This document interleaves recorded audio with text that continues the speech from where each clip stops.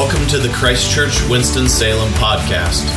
To learn more about Christ Church, visit us at christchurchws.org. Subscribe to our podcast at our website, iTunes, or wherever you listen to podcasts. Thanks for listening.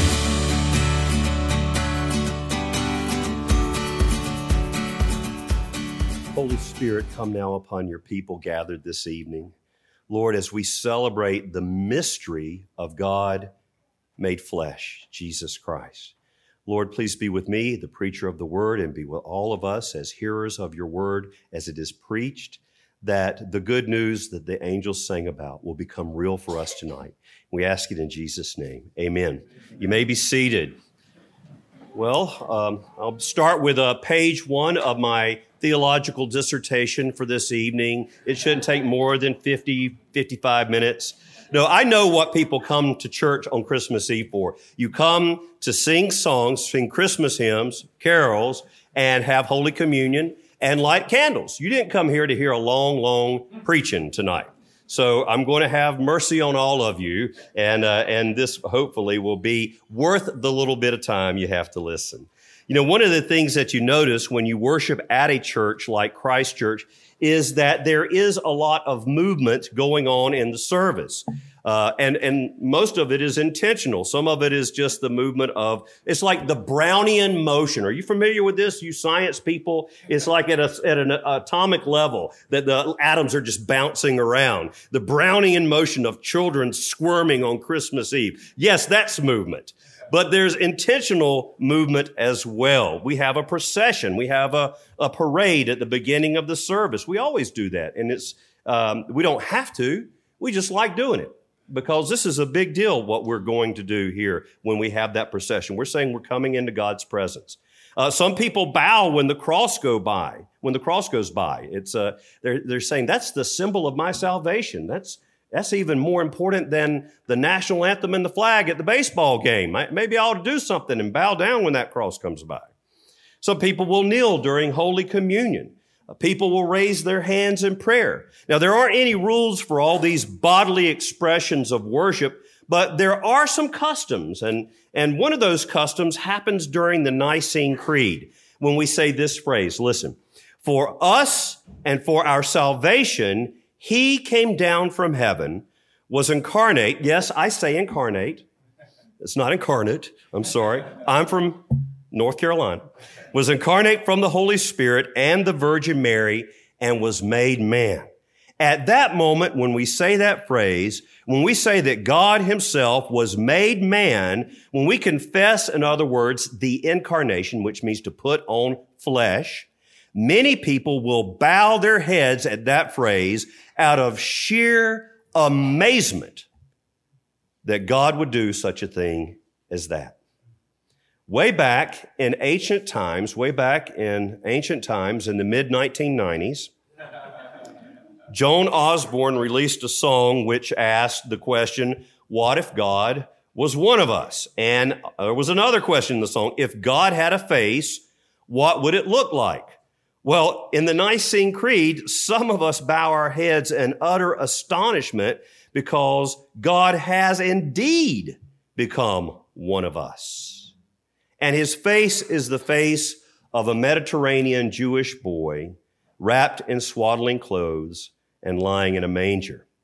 J.I. Packer has said, the more you think about it, the more staggering it gets.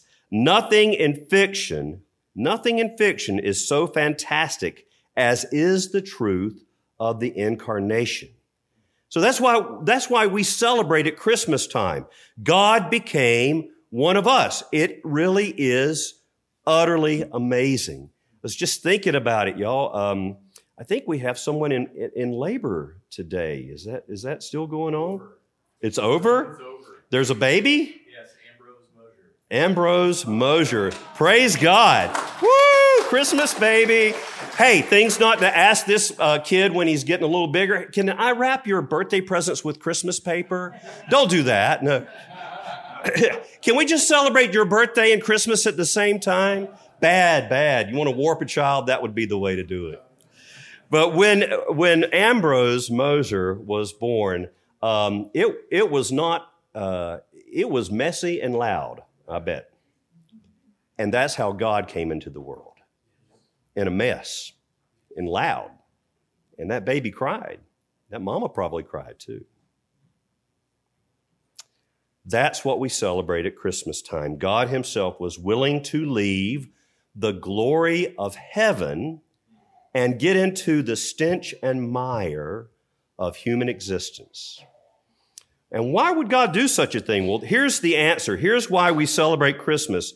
It's this: God will stop at nothing to bring us into loving relationship with him. God will stop at nothing to bring us into loving relationship with him. There is no sacrifice so great that God would not make it in order to love you and be with you.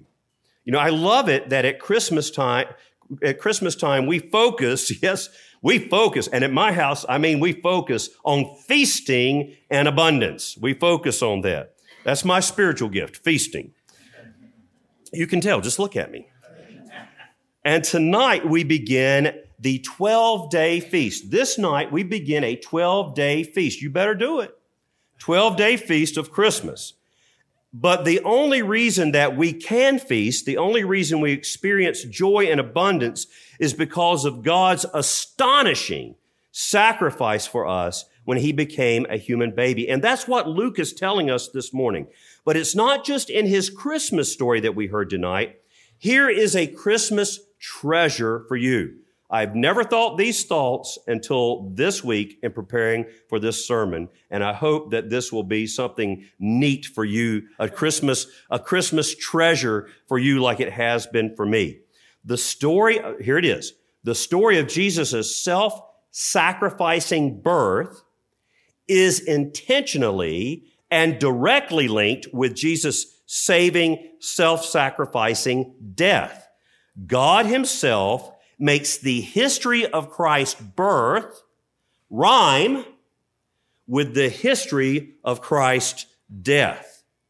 The Holy Spirit inspired the gospel writer Luke to point out the symmetry between Jesus' birth and death and resurrection to reveal something to us. God wants us to notice something here tonight. Let me show you what I'm talking about. Listen to this familiar verse about Jesus' birth from Luke 2:7. We just heard it. Listen. And she gave birth to her firstborn son and wrapped him in swaddling cloths and laid him in a manger because there was no place for them in the inn. Now listen to this verse about Jesus' death in Luke 23, Luke 23, verse 53. This is it. Then he, speaking of Joseph of Arimathea, a secret disciple of Jesus, then he took it down. What? He took the body of Jesus down from the cross and wrapped it in a linen shroud and laid him in a tomb cut in stone where no one had ever yet been laid. Now listen, in Luke, Jesus is wrapped in linen clothes at the beginning and at the end of his life. That's not there by mistake. That's not there by accident. Luke is wanting us to notice something. He's wrapped. Why did you tell me what baby Jesus was wearing, Luke? Who cares what the baby was wearing when he was born? Oh, Luke wants to make a point. He's wrapped in a linen cloth, linen strips of linen cloth when he was born. He's wrapped in a linen shroud when he dies. We're supposed to notice that. And then in Luke, Jesus is laid in a manger for his crib. Now, we think of a manger as being a wooden feed trough. That's what most of us think of it as being. But it is most likely in this situation, in the ancient Near East, it was probably certainly a basin hollowed out of a stone shelf. All right? So where they would have cut out for the animals to eat, they would have just notched out the stone and then made a basin to put the feed in. And that's where Jesus was laid, in a stone shelf. At his death, where is Jesus laid? In a stone tomb. Exactly right. Yes! Extra Christmas present. The cradle, in other words, points to the grave. We're supposed to notice that. Now, this is where it's just amazing. In Luke's gospel, Jesus is conceived in a virgin's womb. At the end of his life, he is placed in a virgin tomb.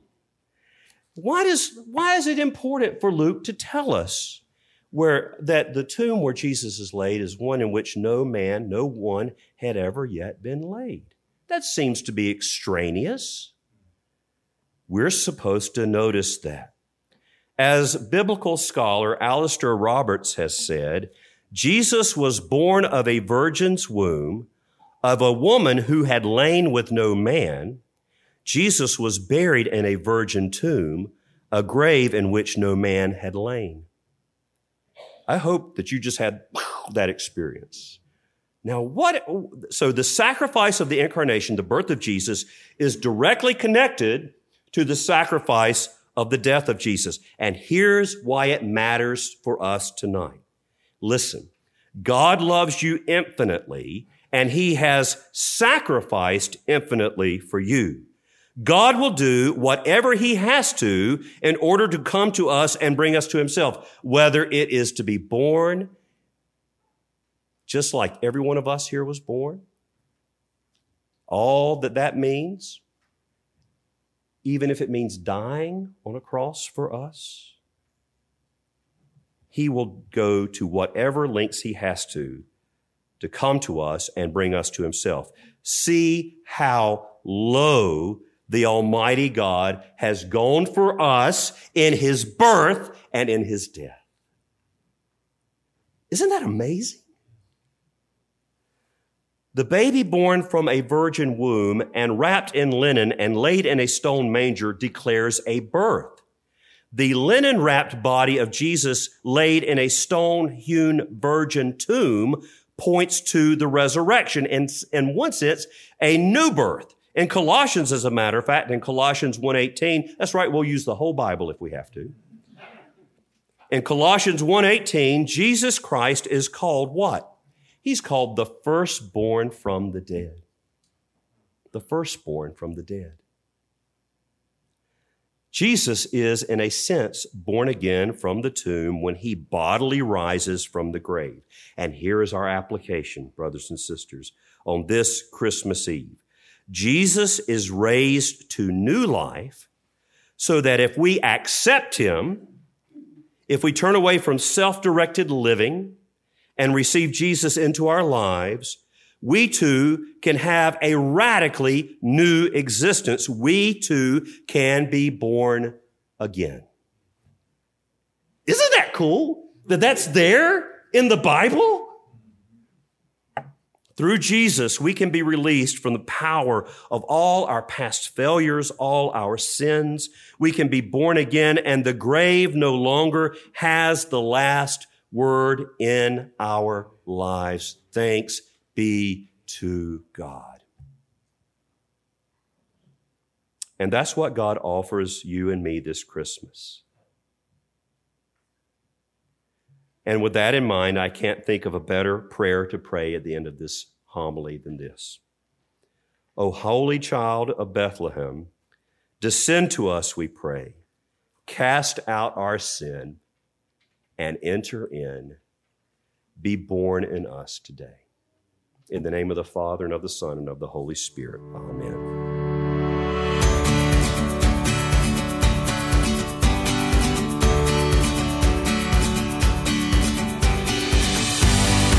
Thanks for listening.